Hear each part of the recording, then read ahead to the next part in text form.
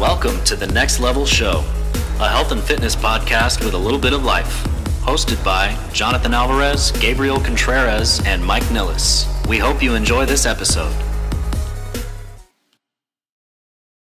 Welcome back to the Next Level Show. We have an exciting interview lined up here with the one and only Cody McBroom. He's on Instagram as Cody Boom Boom, correct? Right. I've been following his content now for a bit. I actually found you, man, through Jordan Syatt when you recorded with him a while back.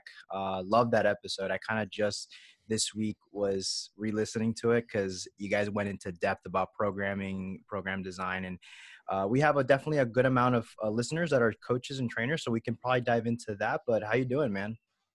Good, man. Thanks for having me on. I appreciate it. And yeah, that was actually one of my favorite interviews I've done. He's a good dude. We actually were just on the phone last week, just bullshitting, and it was funny because we did that podcast and had so many things in common that we ended up just talking afterwards for about a bunch of random stuff. So really good dude. But I think it's cool when you have those episodes because you can just feel that energy. No, yeah, Jordan's awesome. I'm actually with his online mentorship that he has with Mike Vacanti, so I get to kind of see and interact with him quite often, and I've been able to have some chats with him on the podcast. He came on, one of our first guests, and he was great, man. He's just a genuine dude. Yeah, he is. Absolutely. But for their listeners, man, for the people that may not know about you, how did you get into becoming a coach? How did that all start? Yeah. Where do I start? It's funny because it's really, like I always say, this is all I've ever done, literally, because I started coaching when I was 18. I'm going to be 28 here in a couple weeks. So almost a decade. And at first I was just doing it for free, like most people. And then I started interning for a strength coach and stuff like that. But the only other job I've actually ever had was like I worked at Rite Aid at a pharmacy. And then I worked at a community center as like an overnight maintenance guy. Like I would come at night after school. Okay. And I like ran through those jobs really briefly. So like really all I've ever done for a living is coach people and train people and stuff like that. So it kind of started because I always say I'm like the black sheep in my family. Like I was always different from a couple different perspectives, just my attitude, my ambition, stuff like that. But then also I was always the fat kid and my family was not. Really? Like I was always chubbier than everybody. And my brother, my dad, and my mom were all very athletic, very lean, just naturally. They could stay lean no matter what. Yet here I was, and I was always, it was so weird to me. But so going through childhood, being just kind of heavier, it weighs on you over time, right? And in high school, I started getting really into skateboarding and soccer. And so I dropped a little bit of weight, got a little bit more athletic, and it felt good. I wasn't training yet, but going through that was awesome, seeing my body change. And then I tore my meniscus in soccer, had surgery, gained some more weight, came back, tried to like repair it, and then I tore my ACL on the same knee the next year. So then I had like another setback, gained more weight, and then I graduated high school and was kind of like, what do I do now, right? So I was going to school for business at a community college, and I just hated it. I was just doing it because my parents told me to do it. And I actually ran into a guy who ran the fitness like department. He ran a program that was a 2-year degree just for personal trainers, nutritionists, stuff like that. And it's nationally recognized as like top 3 for trainers. It's really cool. And basically he saw me in the weight room, and I was doing leg extensions, and I had a knee brace on, and and this is like in the functional era. So it was like a very like, no, like don't do that. And so he kind of gave me shit, and I looked at him. I was like, who is this old dude? Like saying shit to me. Like I was just an ignorant kid, you know? And he was like, if you want to learn something, you should swing by my class sometime. I'm in building 201. I was like, all right. And he left, and weeks went by, and I was sitting in class, and I remember asking the teacher, how many businesses have you owned or ran? Because he was teaching a business course. And he said, none. He graduated from business school, and he started teaching business school. And I was like, dude, I can't. So I just stood up and left. And I wasn't a fan of school in the first place. So it was already like pulling my teeth to get me in there. But I was walking by that dude's building, and I was like, you know what, I'm going to pop in his class. And it was this class called functional training or functional movement. And I walked in, and there was a picture on like a presentation on like a PowerPoint prezo of a baby crawling. And there was like all these arrows pointing to the mechanics of like a quadruped position. And I was like, this is not how I've ever looked at training, because up until then I was just trying to lose weight reading bodybuilding magazines, right? Yeah. So actually that week I changed my degree My parents said no because, I mean, I get it. It's kind of weird that a chubby kid who's never trained, like a couple weeks, is like, I'm changing my degree. I'm going to be a trainer. So I went and forged my dad's signature, changed my degrees, and then it just, yeah, dude. And then it just kind of catapulted. So I started learning a ton about training and functional movement and proper periodization, all these cool training tactics. And I just got obsessed. Started reading blogs, watching seminars, going to events. And my whole life changed, man. I stopped partying. All I thought about was training. I lost about like 50 to 55 pounds. At that point I was kind of skinny fat, and I started to build muscle, and then I gained over the next, year or two, another 20 pounds. And it was just this cool journey, man, of just constantly learning. Eventually that led me to doing an internship with a guy who owned a gym here in Seattle. And I interned as a strength coach there. It was like a really cool facility, kind of like old dungeon, like the old school ones with graffiti on the walls and chains everywhere. It was kind of dirty, but like you liked it. Yeah. It's like some fucking black mold in the corner, and you're like, nah, man, that's character. That's good. So that that turned into a job. So I was a trainer there for 6 years, 6.5 years as like the head coach, training more people than anybody there. I was the nutrition coach there as well, the only person doing nutrition. And I had started a blog throughout that whole process. I actually started it in college. So for years I was writing this blog because that was before Instagram and stuff, right? And eventually, like, my whole thing was like, eventually this is going to make me money. Like, my blog is going to make me money. I don't know how, but that's what I'm going to do. Yeah. And online coaching became a thing, and people started asking me to coach them online. So I started taking a few clients, and then I found out I was having my daughter. And that's when I was like, I have to make a move. I'm either training or I'm running an online business. So I quit my job, gave up all my clients, my whole entire paycheck, and just went all in, and told my fiance at the time, like, just trust me. Like, this is going to work. She did. And then now over the last like 3.5, 4 years, we've built it up pretty successfully. We have a facility here for our headquarters in Bonnie Lake, which is outside Seattle.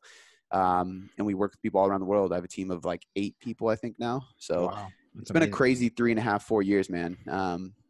But yeah, I know that was kind of like a long-winded rant, but that's kind of like, love it, man. I've never heard like your backstory. So it's kind of, the couple of things that I resonated with is like, I was also, instead of being the chubby kid, I was a skinny kid, and it was hard for me to put on weight. I always wanted to be muscular. And what kind of got me interested in fitness and physical activity and pushing my body was soccer. I played for most of my teens. And then after high school, I was like, I wasn't able to accept scholarships because of my grades. And I was like, what do I do now? I hate school. I was going for architecture, something completely different out of fitness. And then eventually it kind of led me into physical therapy, which then led me to interning at a clinic, and didn't love it that much. I loved the people in the gym. I didn't know personal training was a thing. And once I realized you could actually make a living working in the gym, at the time I was young, I was like, this is all I want to do. And I kind of can relate. And now forward 6 years later, man, I'm here still working, and these guys too, just training people.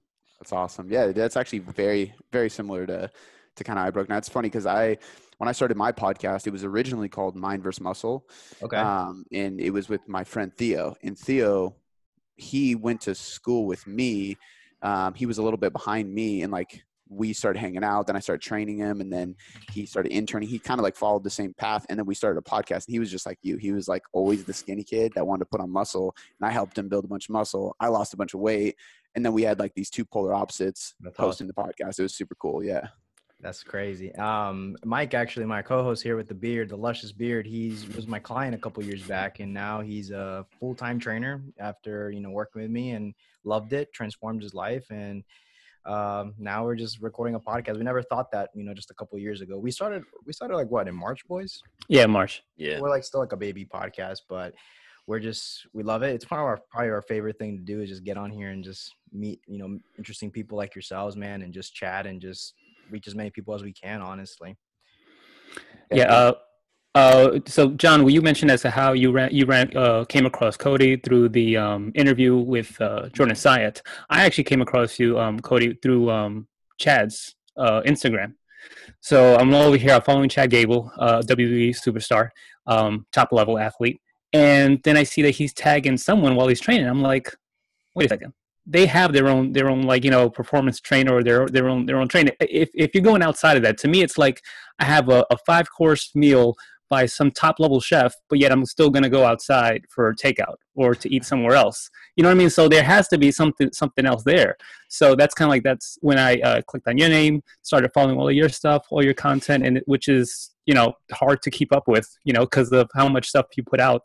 But how did you hook up with Chad in the first? Was he your first one? Because you also do Bailey. I want to say, because I've listened to the interview when she was on your show. Yeah, so I do work with Bailey. I actually work with Bailey's fiance as well, who is a wrestler too. And technically, I work with Otis because Otis is Chad's training partner. Yeah. So I don't know Otis personally, but he does all my programming too. I just knew the right people. It literally came across as his nutritionist saw what he was doing in training and was like, you need some help, dude. I have the perfect person for you, and just connected me. And then Chad loved it and was like, dude, I got to connect you to Bailey. And then Bailey connected me to her fiance. I'm potentially going to be working with some other people here shortly too. But I think it's one of those things, you know, I want to say his name's Cameron Haynes. Brilliant dude. He runs the WWE like training facility. Like, oh yeah. You either have to be local there or not really want, I shouldn't say a tailored program because I haven't been in those walls, so I don't know what they're doing. But when somebody comes to me instead of doing something like that, my thought process is they want something that's more molded to them versus the group of individuals. Mm-hmm. And they want a connection with a coach, right? So like me and Chad talk almost every day, right? And I will say he's one of the best clients in the world because he's literally just as obsessed with training as I am. So he makes my job really easy. But yeah, I think it's just, and that's why we changed the name of our company to Tailored Coaching Method, is because I truly believe that the best way to achieve results in any, like for the elite athlete to the Gen Pop mom and dad, right? Like it's truly tailoring the process from training to nutrition to stress management to sleep to recovery, supplementation. Everything is different for every individual. So being able to tailor that really is the goal. And yeah, I think like I definitely, and I'm happy to talk about programming if you guys want, but I definitely have a specific way that I program for people like him that I've kind of accumulated over the years of running all these different programs and learning from all these different great strength coaches over the years, that I really think is literally like the perfect method for somebody like Chad. And he says it too. He's texted me a couple times and he was like, dude, I don't know how, like, it's like, you literally read my body. Like, this is perfect. And he's like, which Awesome. Makes me happy. He's so amped, but, Absolutely. but that kind of goes to a testament of like, why would you go outside of this facility? If this facility is so great, it's because when I can create programming from him and we're texting and creating feedback and we're talking, I can learn more and more about him and I can keep tweaking it. Because every month it's like, dude, how does this get better? This keeps getting better. It's like, because I'm learning more about you as time goes, you know? That's true. So training coaching. Yeah, 100%. I've been a fan of wrestling for, geez, I can't even remember how long. I want to say like WrestleMania like 4 was my first memory of wrestling, and then I kind of fell out with it. But every now and then I gotta check back in. I'm more interested now in following the athletes to see how they train, because to me it's like two different kind of competing focuses. One is an aesthetic, because you always want to, you know, they're on TV, they need to look a certain kind of way, right? But at the same time, they need to be able to perform for an extended period of time. So endurance and is a great aspect to it. So you mentioned that, you know, you train specifically for people like him. How was that kind of like tricky for you to try to adapt to what their goals are? Because they still need to, like, after they're fatigued their body being in a match for like 20-30 minutes, then they still have to put themselves in kind of like weird body positions to pick another individual up or hoist themselves up or to perform some kind of athletic feat. Yeah. I won't say it was tricky, because I think by the time I got the opportunity to work with him, like as soon as I got on the phone with him, I was like, dude, I know exactly what I'm gonna do with you. Because I was 8 years into the game before, you know, before running into him. But it's definitely complicated because, like you said, like, you know, he comes to me, he's like, hey, like I have some like joint issues from being banged up in the ring for years. I need to take care of my shoulders. I need to work on my mobility. Hey, I really need to have my endurance up because I got to hang out in the ring over and over again. And if we have back-to-back matches, it's just like long duration. But I really want to be strong. And don't forget, I got to look good first. Showing you're like, dude, what? Give me everything. So I'm like, okay, let me give you the holy grail of results. And I think what I tend to do is I call it a modified conjugate method. And it's essentially, it's concurrent training, right? We're not just focusing on one thing. We're focusing on multiple modalities at once. But usually when people think of concurrent, they think, okay, I'm getting ready for a marathon and I'm going to power lift, right? Which is concurrent. It's like the extreme version of concurrent, two polar opposites, which people do. They call it it's like a super total is kind of similar. Like super total is basically like Olympic lifts, power lifts. And if you wanted to add endurance, which people like Alex Viada does and stuff, you can do it, but it's really complicated. Now with him, a concurrent model is still working on hypertrophy and strength, right? And for him, I'm not worried about him being able to run a marathon, but he's got to be able to hang out in the ring, right? And so we are going to incorporate different types of conditioning as well. So for him, it's like, you know, making sure, I mean, for him looking lean, it's always like when you go into a surplus, it's got to be a very, very small surplus of calories because we don't want to put fat on and we want to slowly gain and we're not worried about being shredded. And then when it's time to cut, it's aggressive so we can get cut as fast as possible. Exactly. And just look shredded for the show, which he always is. This dude is ripped, but but what I tend to do is like, so a modified conjugate method kind of looks like this. Like a typical conjugate method is an upper lower split, and we have a max effort and a dynamic effort day for both upper and lower body, right? So 2 days of the week, we are lifting in the 1s, 3s, and 5s, let's say, maybe some 6 to 8s on like accessory work, because you're not going to do 5 reps on a tricep push down if you have it, right? And then you have a dynamic day, which is going to be power work. So you're doing some plyos, you're doing speed bench, speed deadlift, some extra accessory work that could be explosive, or it could just be hypertrophy work because you need to build your triceps to build your bench or whatever it may be. I take that approach, but I change dynamic to hypertrophy. So for me, it's a max effort and a repetition effort. And basically what we do there is the max effort days stay the same. Like we're still trying to lift heavy. We will touch into some of the 8s on the accessory work. So you're still working a little bit higher rep range, but it's mainly 1s, 3s, 5s, 7s, like really low reps. So we can just try to build strength and get strong. Then the dynamic effort days, instead of dynamic, we will start with a quick dynamic effort because he still needs to work on power development. Any fighter or athlete or wrestler or anybody does really. And for people trying to maximize strength or hypertrophy, they probably should too, because we know doing power work, for example, a speed deadlift, you're doing 65% of your 1 rep max for 3 reps. That's easy, right? But if you go explosively, we're training the nervous system in a really good way that's going to elicit more strength down the road, which could potentially help with like motor unit recruitment, muscle fiber type, stuff like that, to build more muscle as well. So it's still an important thing that I will use a little bit even with people focused on hypertrophy, but for him, we'll start with a little bit of that. So we might do some jumps, some throws, dumbbell snatch, like anything explosive that I can get him working in that range.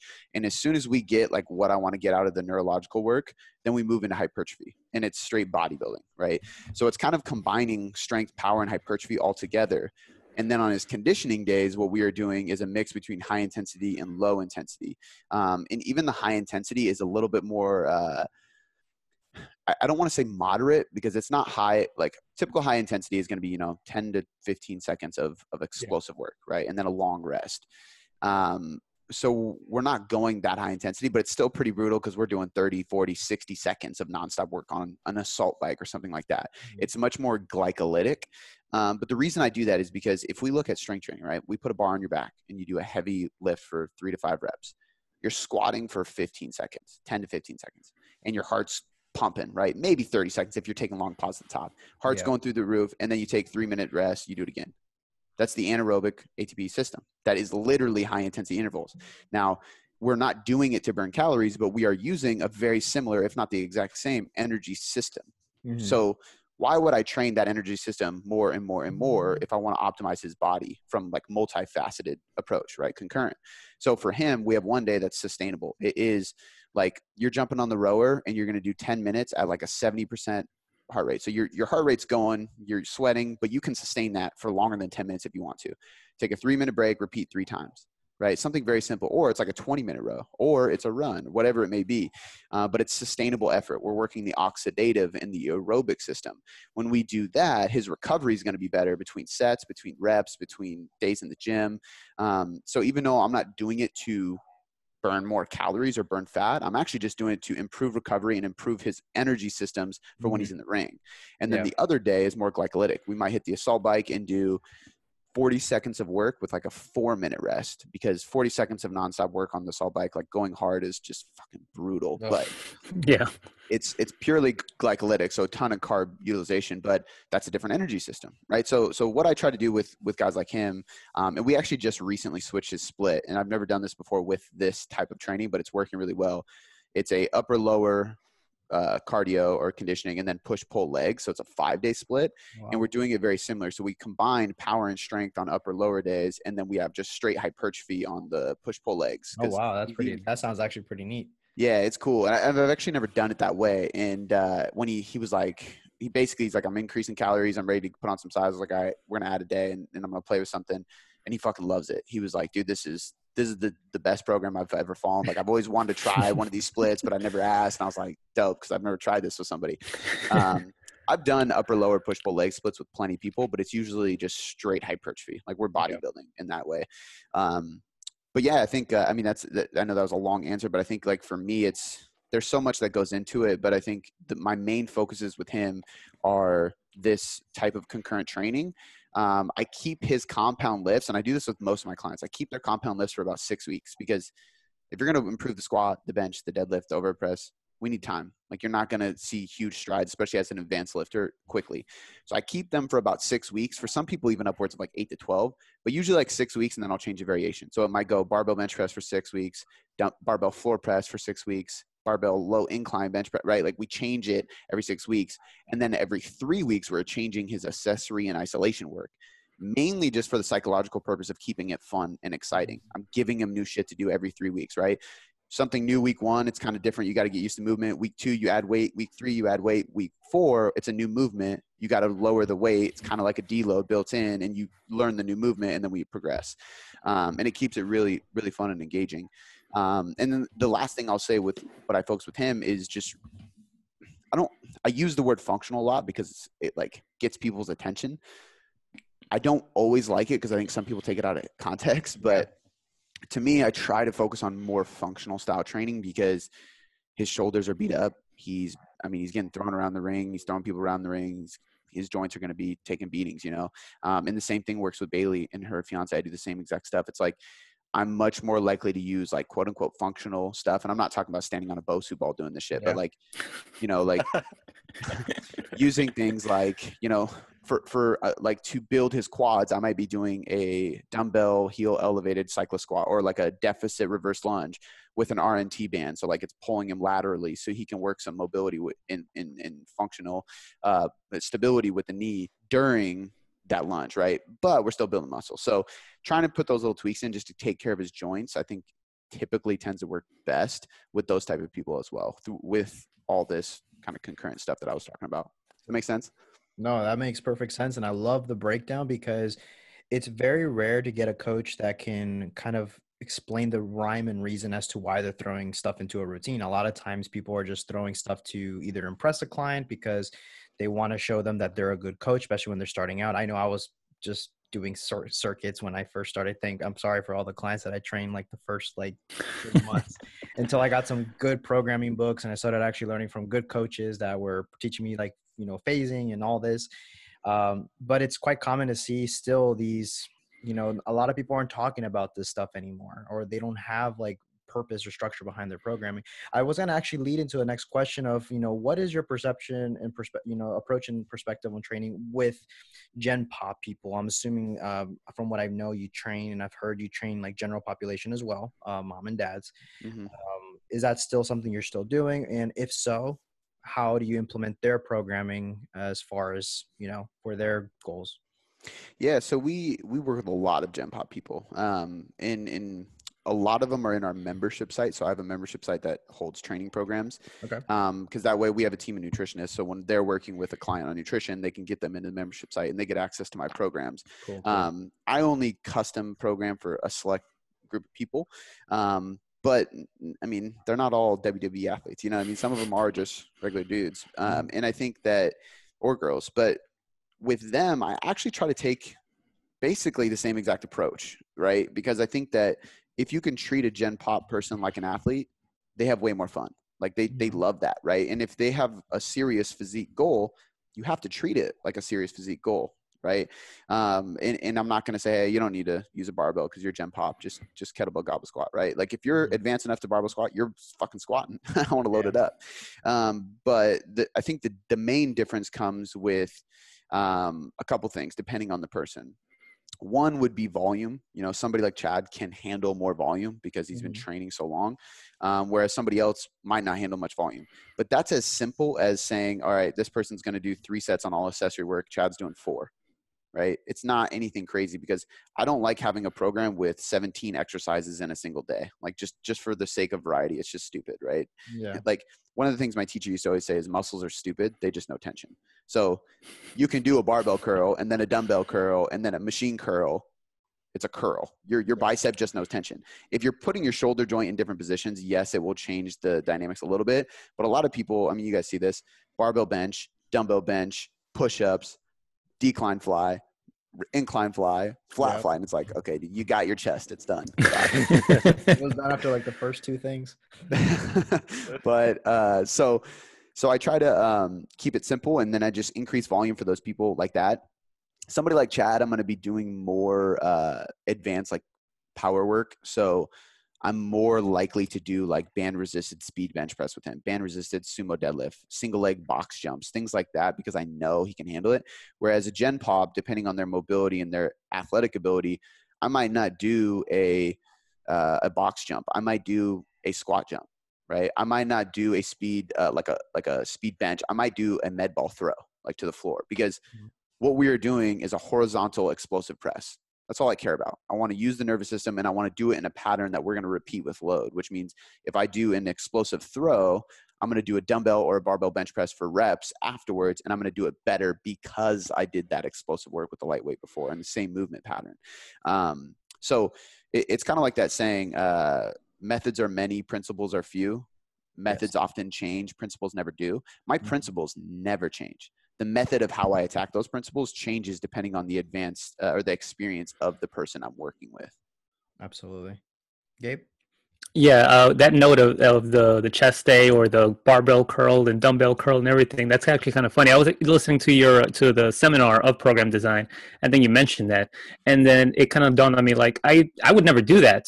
But if you ask me why, I'm like, because there's better ways. But then the way that you broke it down, it kind of made perfect sense. And I kind of felt that way through most of the presentation, where I would do things intuitively, or I wouldn't really be able to. If someone asked me why, I mean, I guess if they keep on asking me why, like 20 times, I can kind of get to the bottom of it. But exactly, it's just given the breakdown as to the reasoning for that, because it just makes no sense, like you said. Or an example that you gave was, if you're going to do all these different kind of curls, okay, do like an incline curl where your elbows are behind your body, right? And then a spider curl, and then a regular a hammer curl.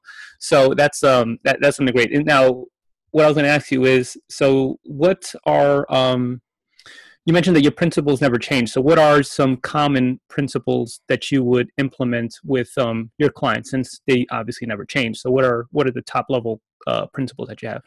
Yeah, I think like that's what, I mean, obviously I'm biased. It's my presentation, but that's like why I think that one is cool. Cause I kind of, it was about, like, principles that aren't very common. A lot of people like, I mean, shout out to Eric Helms. He created the Muscle and Strength Pyramid. Fantastic book, fantastic system. And there's kind of this hierarchy, right? Like, obviously adherence is underneath it all, but then it's like volume and intensity, and then it's frequency, and then it's exercise selection, and then it's tempo, and then it's rest period. And you can kind of have these things, but I think that like those are interchangeable depending on the person, right?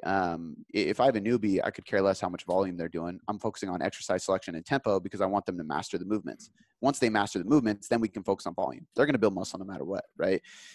So I think that it's hard for me to categorize them in an order, I guess is what I'm getting at. But typically with myself, like how I'm looking at programming is, and it's funny, I actually just wrote like a Instagram post for this, and it's like bullet points of exactly what we're talking about. One of them is like I talked about with energy systems.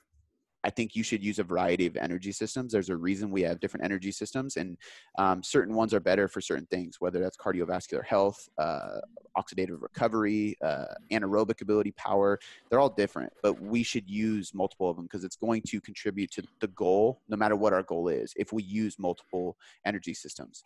So I'm big on that. I'm big on starting with movements and then focusing on muscles. And what I mean by that is like, does your either daily or weekly program, daily if you're doing full body, weekly if you're doing a split, does it attack push, pull, hip hinge, knee dominant, core, right? So in school, we used to always say push, pull, hip, knee, core. That was kind of like our checklist. Here's a program. Like, what is this? Is this program good? And I'm looking at it. Do I find my push? Do I find my pull? Do I find my hip hinge? Like, if it hits push, pull, hip, knee, core, it's a sound functional program. Now we can focus on isolating muscles. Now we can focus on doing extra volume in places that you need to grow.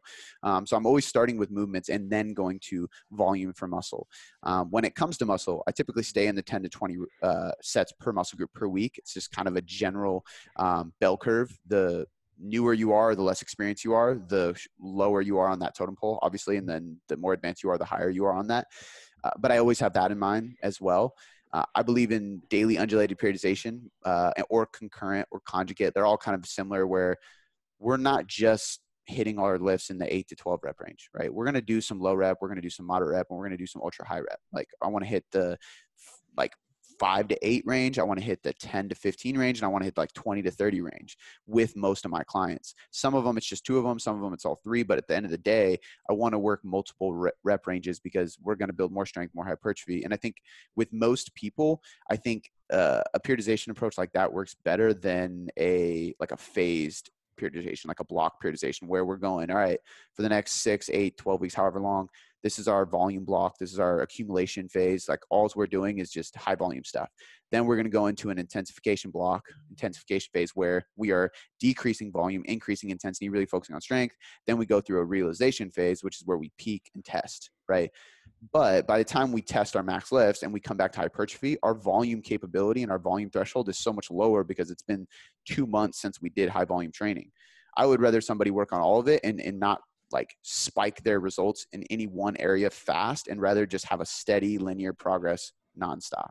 This actually blew my mind, man, just because I got to admit, I have done, blocks with a lot of people, especially when I'm starting out with, it's their first come around with me. I don't know. I've been kind of instilled with that mindset. Obviously, I've incorporated where I have, a lower rep range and moderate than a high volume for like maybe accessory work, maybe chasing the pump, maybe, in the program. But first time I've done, like I've been, I've even ran it on myself where I'll have, 3 to 5 weeks of, maybe a 3 to 6 rep range. I'm playing with just probably less volume per total, but just more focus on overall strength. And then I'll kind of move into a 8 to 12 and maybe into a 12 to 15 after the second block. What is like, I guess, the downfall with, that style versus, I love the way you put yours, but, what's the negatives that I would love to kind of hear that. So this is where I think we separate advanced lifters and like intermediate or beginners, right? Like typically if we are doing multiple rep ranges throughout the week, it's going to be beneficial for everybody. But it's going to be more beneficial, in my opinion, for the person that's more new. I think the block periodization, like you're talking about, one, it definitely works. I mean, it's been around longer than anything. But number 2, I think it works better for strength. And I think it works better for individuals who are at serious strength plateaus. So even for somebody like myself, like I have a couple days where I'm hitting like 5 rep squats, 5 rep bench, like lower rep stuff. My accessory work is still in the 8 to 12 rep range. And then the other days I'm like in the 10 to 15 rep range all day. And that works better for me, even as an advanced lifter. And the main reason is because I don't have to backtrack, right? If I just spent X amount of blocks on strength and then I came back to hypertrophy, I'm setting myself back a little bit. My ability to handle a lot of volume is lower than it was previously. So I spent a few weeks at least catching back up to where I was, and I'm delaying progress, right? In the short term, it might look good, but in the long term, if we looked at a year of training, I think that doing different intensities or different rep ranges every week would win in the long run. And I think too, in my experience, for most people, it's just more fun because there's different things going on and you're working different things.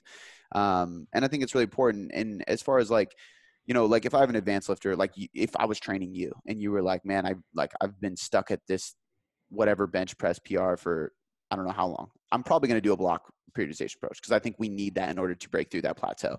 But for everybody else, I'm probably not, especially because with Gen Pop, are they going to be working with you for 3 months, 6 months, 12 months? Are they going to be like a lifetime client? You really never know, right? We can ask as coaches for a commitment. And as I've become more advanced, I have like a longer term commitment than my coaches underneath me do. But still, even to that point, even if I just have 6 months with somebody, which is a long time for somebody to commit to coaching for a lot of people, right? For Gen Pop, it's hard for me to say like I'm going to block periodize this out because I might get cut off short. And then it's like, well, fuck, we could have made way more progress if I just focused on everything. Does that make sense? Yeah, No, that makes complete sense. And I guess that what you say, like, if you're someone that's advanced, this might be great. And I think this is a great shift for me just because, it allows for one form of adaptation. The body's just focusing on trying to master, I guess, one particular skill or, connection or whatever you want to call it. But I love that approach just because a lot of coaches that may not be able to secure a client, they're starting out, their client may fall off after the first month or so. They lose them, they go ghost. That's very common in the general gym world where people are working for the first time in a gym. How flaky and inconsistent stuff can be until you gain kind of that rapport, you gain that experience where you're getting more retention, or maybe you can take a stab at certain things like this. But I think that's a great advice for a lot of our coaches. Yeah, I think like if we look at like research and studies, it's almost harder to tell what's better because most of them it's neutral, right? But I think that like studies are based on averages and we are working with individuals, right? So I think it really does change person to person. And there's also just experience and anecdote, like, okay, West Side Conjugate Method, like, yes, they were taking drugs, but they were the strongest motherfuckers in the world for a long time. Yeah. They were doing this. They weren't just focusing on one rep range every week. They were doing this concurrent conjugate method. If we look at like when DUP, daily undulated periodization, came out, all these powerlifters started doing like a strength day, a power day, and a hypertrophy day with the same movements, and all their PRs blew up and they looked better. So it's like, okay, we can't prove it with a 8-week study, which doesn't surprise me, but like anecdotally, I think it works pretty damn well. And especially if you've never done it before, I think that's like the biggest thing is if you've never done something like that, it's going to work pretty well. No, yeah, I was just about to say that anything that you do that's a new stimulus is going to work really well. But I mean, just on top of that, I mean, you just describing that sounds like so much fun to go through. Do you have like a book or a source of information that you would recommend for anybody wanting to? I want to read about it. That's why I'm asking. I'm asking for myself here. Yeah. For a friend. Guy in the mirror. I actually will say, like, I've done so many different programs over the years and this is by far the most fun way for me to train ever. I'm not actually training that way right now because at the beginning of this year, I just got done with, actually funny enough, going back to what we talked about earlier, my third knee injury. I tore my meniscus again. Oh man. It's actually been torn. Like when I went to the doctor, because I was rolling out of bed and it just snapped. And I was like, dude, I'm like squatting, I'm playing soccer, men's league, like I'm doing all this shit. How is it going to be rolling out of bed? He's like, actually, based on your x-ray, it's been torn for like 3 to 5 years. You just have been dealing with it. And I was like, oh, okay. So I had surgery again. But after that, I was like, all right, I had a little setback. I've been lifting forever. Like I'm ready to get back into this and I want to put on some muscle. So I hired somebody and we're doing like straight bodybuilding because I'm trying to gain as much muscle as possible before I'm too old to be putting on too much muscle. But as soon as I'm done with this, I'm going right back to that because I love training that way, man. It's so fun. Everybody I put through it has a blast. As far as like reading, it's hard to say because, there is a West Side Conjugate Method book. So you can definitely pick that up. I think that you can read, stuff like Mass Research Review. So you can like read up on daily undulated periodization. You can read up on the research that they've reviewed with concurrent methods or conjugate methods or like these undulating periodization models because there's many different ways to do it. I think that'll help.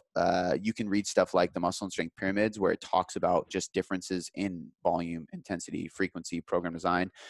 Because even there, they won't use a conjugate method, but they'll say hypertrophy typically happens best when we have a wide rep range, like 5 to 15 reps across the week, right? Yeah. So for me, like, how did I come up with this? It's honestly like years of reading those things, years of doing like Joe DeFranco's training programs when I was younger, Christian Thibodeau, like all these different people that were just like old school strength coaches with like these dungeon-like programs. I was just running through them and learning about my body. And the thing that always worked best for me was some kind of conjugate method. Like for a long time, I think like honestly, probably for a full year, I did like a 5-3-1 method on my compound lifts, like nonstop. every week, like bench, squat, overhead press, deadlift, like every week, 5 through 1. And then my accessory work would go from like 6 to 8 to 15. So I was kind of doing it on a daily basis. So instead of having like a low rep and a high rep day, I was having like low rep compounds, moderate rep accessory, and high rep isolation. And that worked amazingly for me. So just from my personal experience, I'm like, okay, not only do I get the best of both worlds, I get to lift heavy and get stronger, but I also get a pump every time I'm in the gym. And I like that, but I'm looking better, I'm feeling better, and my joints don't hurt because I'm not just doing high volume or just doing high intensity. And I think like it just came from experience, man, like more than anything. Because I wish there was like a book I could say, oh yeah, read this, but like this is the source, but there's probably accumulation.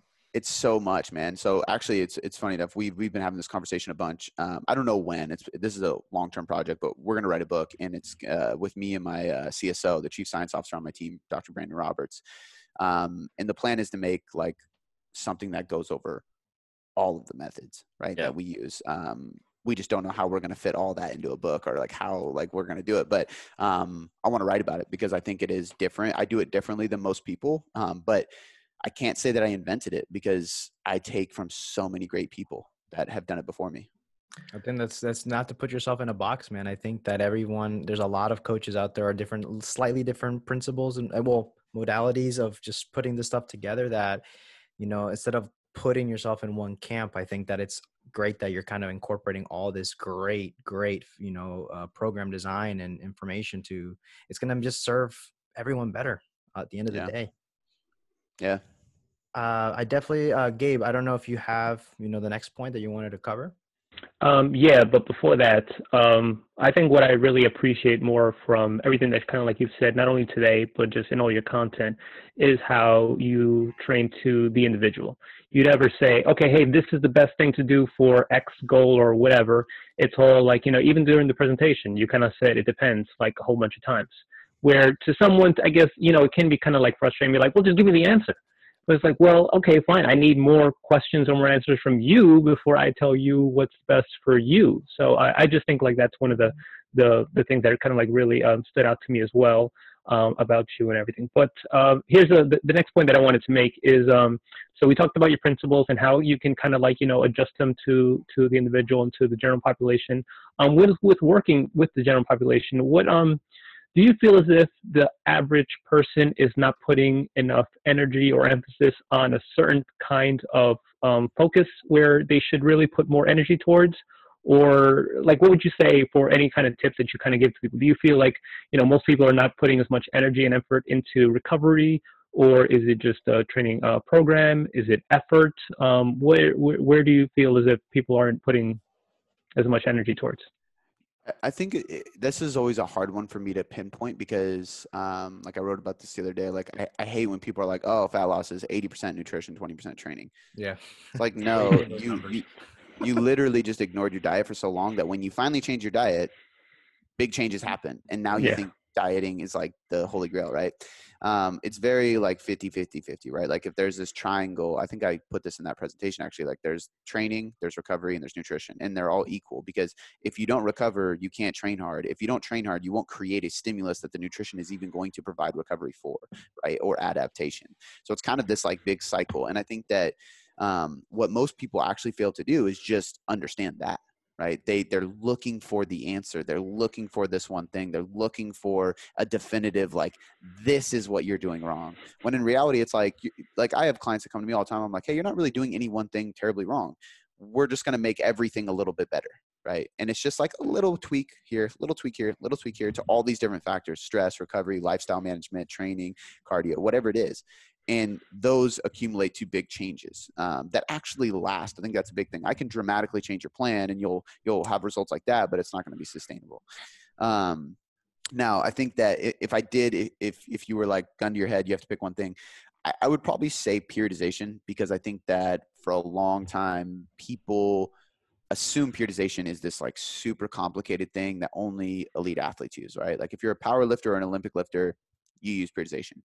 And I don't think that's right. I think periodization means how are you managing your stress over the year, right? Because social obligations, family, relationships, work, career, finances, training, diet, All these things play a role on your stress and your ability to recover. So you have to periodize how you are training, how much you are training, and how you are dieting and how often you are dieting based on those lifestyle factors. So if I could pinpoint one thing, it'd be that, because I could say, hey, we got to periodize your life. Like, are you deloading from work? Like, there's a reason there's weekends. Stop working on the weekends. You need recovery time, right? And so looking at the life, looking at their schedule, looking at all those things, go, okay, how can we periodize this a little bit? How can we match the periodization of your diet with that lifestyle? How can we match the training with the diet? Because the diet provides the fuel for the training. And now we have this periodization model that kind of works on all areas. Now, granted, with an athlete, it's way easier, right? If somebody comes to me and they're like, oh, like I'm an NFL athlete, which I don't work with any NFL guys, but point being, there's a season, there's a preseason, and there's an off season. So it's really easy to periodize, like, okay, we're going to go hard here. We're going to pull back and like kind of taper here so you can perform in the field. And then we're going to take a big rest and recovery period and then slowly ramp back up into that preseason where we're going hard. Like, it makes sense, right? But for somebody who's like, oh, well, you know, I just work at Boeing and I just want to have abs. And it's like, okay, well, what else is going on in your life, right? How often do you work? Where do you work? What kind of training are you doing? And then we kind of start going down that rabbit hole from there. And it's actually something I've tried to really popularize in the like Gen Pop space. I always say we work with advanced Gen Pop people. And by that, I just mean like general population who wants more, right? They want to know the science. They want to know what the next level is, but they're not going to step on stage or compete in some kind of sport, right? And I've been trying really hard over the years to like popularize this idea that like periodization matters to them. And I think it's working. I think like for the most part, I think that's some of my most popular content, and it works really well. And it's getting our clients really good results too. But yeah, again, I'm known for really long answers. Sorry about that. But, You're good, man. You're good. We love it. Please. I think that's the thing. You know, that's kind of like why I really love this form of this platform of podcasts, where I can give like a long-winded answer. Like, you know, they can kind of like tell you right here, they can confirm that I do give long answers, and that's just how I prefer to communicate. I really don't like, you know, either like on Twitter or even on Instagram or anything that I can kind of like only give like a small blurb. I'm like, no, I want some more interaction back and forth between us so that we can kind of get my point across. Yeah. Speaking of podcasts, so one of your many platforms that you have is your podcast, and you don't just speak on training and different kind of have, you know, awesome guests there. You also have like, you know, some either motivational kind of posts or shows. One that I really like stood out to me that was the what was it? Oh my goodness! Obviously, they didn't stood out that much because I can't think it off the top of my head. But no, it was this was, I think it was the response versus the reaction. That's where it was, and that kind of like really stood out to me because that's kind of like how I prefer to go about any kind of topic or any kind of thing would be to I'd rather respond to it as opposed to react to it, right? And then on the topic of motivational posts, do you feel as if you write these for yourself mainly sometimes, or is it something that's kind of like lacking in the fitness space? I definitely don't think it's lacking. I think that it's fake in most people. I think there's a lot of people doing like motivational rah-rah, and it's like, I don't count that. Yeah, you're copying that from a script, right? You heard that at a weekend workshop, and you're just taking notes and posting it. Everything I talk about with the motivation stuff, it honestly all comes from my journal or meditation. Like, it's all stuff it's relevant to my life. Even if I don't share names or relationships or like business struggles, anything in the actual content, it always stems from something I'm going through. Otherwise, I won't post it. But it actually started because as I started getting into more of that stuff, I think I wrote some kind of newsletter, and it was like the first time I was just like, I'm just going to be real and just raw with this. And this is like real fucking motivation, like no foo-foo, like this is it. And I got such a good response. I was like, oh, maybe I'll do more of these. And then I did a podcast one time, and I remember publishing the podcast, like 10-minute, it was the first Monday motivation I ever did. It's like 10 minutes long. And I remember like it going live and being like, fuck, I shouldn't have posted that. That's so cheesy. Like, it's just lame. And I started getting all these messages like, you got to do that more. Like, that fired me up so much. Like, that changed the way I think about things. And I just took that as a sign. I was like, well, people like like, to me, it's like I got these crazy things going on in my head constantly. But if I can take the lesson and the insight from that and put it on paper, it usually helps people quite a bit. And that's where the react versus respond came from. Like, there was this thing called positive focus I always did. something happened to you, typically something negative, you write about it. What happened? What is that situation? And then find a positive within it. Like, what is the significance? What is the insight? What's the positivity that you can find in this? No matter what, there's something you can pull from it. And then what lesson does that provide you? And then how do you provide that lesson to all the areas of your life, your fitness, your mindset, your relationships, your business? And the more I did that, the more my mind just worked differently. Like, things would happen to me and I wouldn't react, because I used to be a hothead. Like, I was just like, especially when I was young, but it just changed. I was just like, I could just calmly and collectively respond and think and be logical about stuff. And so I started talking about that on the podcast and my newsletters, and that became really popular. So yeah, I think it's one of those things. It's just kind of accumulation of conversations with my wife, conversations with my mentor, conversations with myself in my journal, things that pop in my head during meditation. And it's always like relative to that week. So I record those every week and they go out the next week. And it's always something that happened to me this week. When it happens and I have a lesson, I pull up the podcast and record, because I want to do it when it's fresh. I like that. I think that's like a very real way of going about it, because, you know, like anything, motivation itself, like people, it's a very fleeting thing, but you can actually self-motivate from just life experience every single day on your own personal life, and just reflect, taking the time, just think about it, write it down. Like you said, I've done a couple of times. I'm really bad at writing, sitting down. I hate anything that have to do with writing. I have to discipline myself, but I have these chats, especially in my car, is like the time that I can reflect a lot on just my life. It's one thing today I was thinking about was just simply the fact that, man, like the fact that we're extremely blessed. A lot of us, more than more people think, that we have a body that's able, we have all our limbs, we can move, we can do something, we can take action. Don't take that for granted. You know, do something. The fact that you're not taking the time to treat yourself, that is wrong. You're doing yourself a major disservice.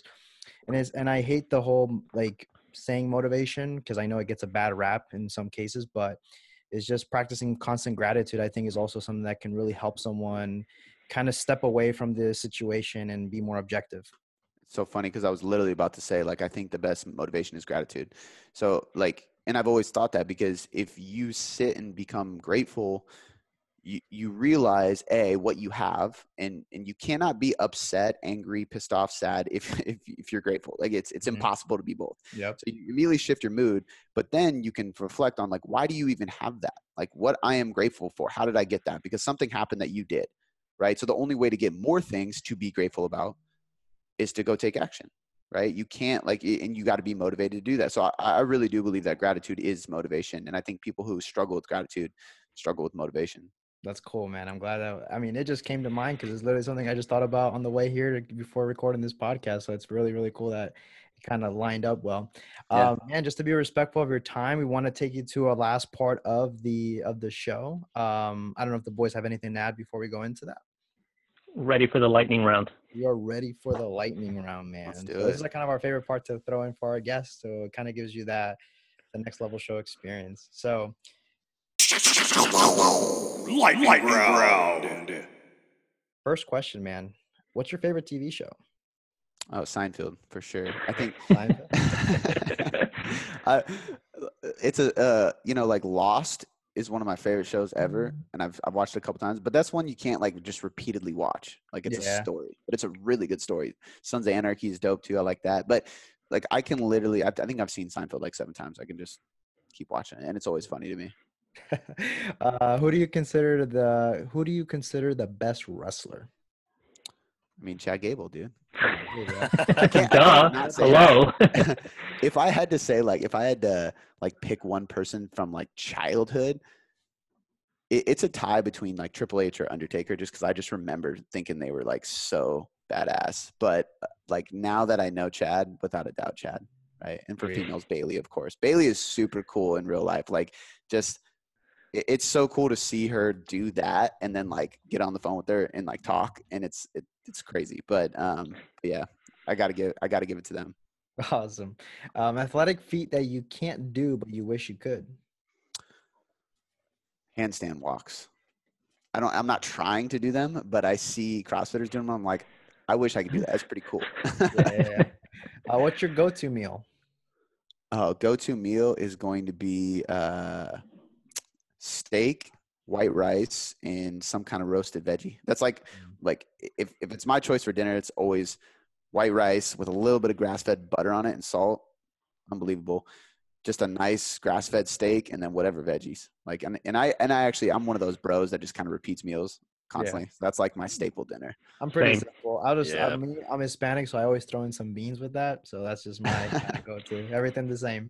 What's any hidden talents? Hidden talents. Man, I hate to say I don't think so, but like like I think I used to have way more hobbies than I do now. And I used to be like really good at drawing. I used to draw a ton. I used to be really good at drawing. I used to be pretty good at skateboarding. I used to snowboard a lot.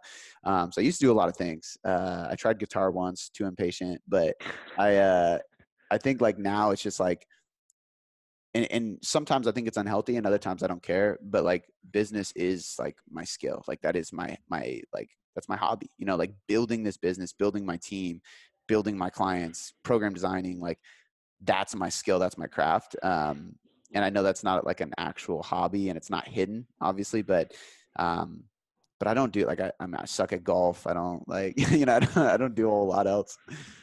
No, that's fine, man. That's fine. I think I'm liking you more and more now that I got to have a conversation because I feel like there's a lot of things I have in common, man. Soccer, I used to draw growing up. That was like my thing. That I was just very introverted. I used to draw a lot. That was my thing. But the other things I saw that kind of line up. That's pretty cool. Yeah. Favorite lift? For the longest time, it was always like a weighted chin up. I just love like. I've always liked training my back, so I just love heavy rows and heavy chin-ups. But lately, it's the back squat because like I told you earlier, I had that knee surgery. My meniscus was torn for so long that like there was a part of the meniscus that was pushing in between the joint, and it wouldn't allow full range of motion. So I couldn't go past like a half squat, and I just thought like, oh, it's just old scar tissue. I can't do it. But now I can squat ass to grass, and it's like the best thing ever. So right now, like I just love back squatting. I back squat once a week. I front squat twice a week. It's like, I just love it. Sweet. One item that you own, you cannot live without, but you can't say your phone or AirPods. AirPods would be up there. I have 2 pairs that are on me like at all times. One thing that I own, man, I would probably say my journal. Like that's with me. I have a journal in my car. I have a journal in my office here. I have a journal in my office at home. I keep a journal in my backpack. Cool, man. I always have something to write. Like when my mind has a thought, like I got to write it down, like when I have a weird emotion or anything, I'm a big journaler. So I think I would probably go journaling. Cool, man. What is your ideal family outing? Ideal family outing. That's a good question. I mean, now sitting at home doing nothing, but I would, probably going. I don't know why, but Mexican restaurant. Like, so the first date I ever took my wife on was at a Mexican restaurant. I had like reservations and plans at this like really nice place, and then I picked her up, and she was like, "No, we're just going down the street because I don't want to go too far from my house with a stranger." And I was like, "Whoa." And she was kind of joking, but kind of serious because like we didn't know each other. We just like met through online and shit like that, Instagram. But I think ever since then, we just love going to Mexican restaurants together. And my daughter loves it. So that's always the go-to. Awesome, man. And I added a question just because like, I heard you talking and you brought it up. Who's your favorite soccer player? Ooh, that's tough, man. Growing up, I don't watch soccer as much as I used to. Growing up, Rooney was always my favorite. Like I love Man U. Like, I mean, yeah. Dude, we're best friends now, man. We are best friends. The Red Devils, baby. Yeah. So like, I love him. I'm in Seattle, so we watch the Sounders. So I could name a bunch of Sounders, but really I would just be doing that because I'm from Seattle. They're not like actually my favorite players ever. One of my coaches was actually on the USA team, so I will say him too. Tony Crudo. He was nicknamed the Pele of America at one point, like way back. And it's actually wild because he was our high school coach, and so he's a special ed teacher, and the high school coach got fired for inappropriate behavior, and so he like filled the role because nobody else would do it. And he's like this goofy guy, and nobody ever knew who he was. And then finally somebody on the team Googled him and was like, dude, what the fuck? This is like literally there's pictures of him playing for USA on Google. It was the craziest thing. So I got to throw him out there too. Sweet, man. Awesome. And I guess, go ahead, Gabe. Yeah, one question that we like to ask people is if you have a pet peeve of yours. I forgot What's a that one. pet My peeve bad. that you have to, like, for instance, an example of me, it's when people leave, time on a microwave. Like if it's an office, people just leave it with like 15 seconds, or if someone just doesn't return their card to the card carousel, that just bugs the hell out of me. So what's something that really isn't a big deal? I mean, that's not really a big deal, right? What's something that's a big that not a big deal that is a pet peeve of yours?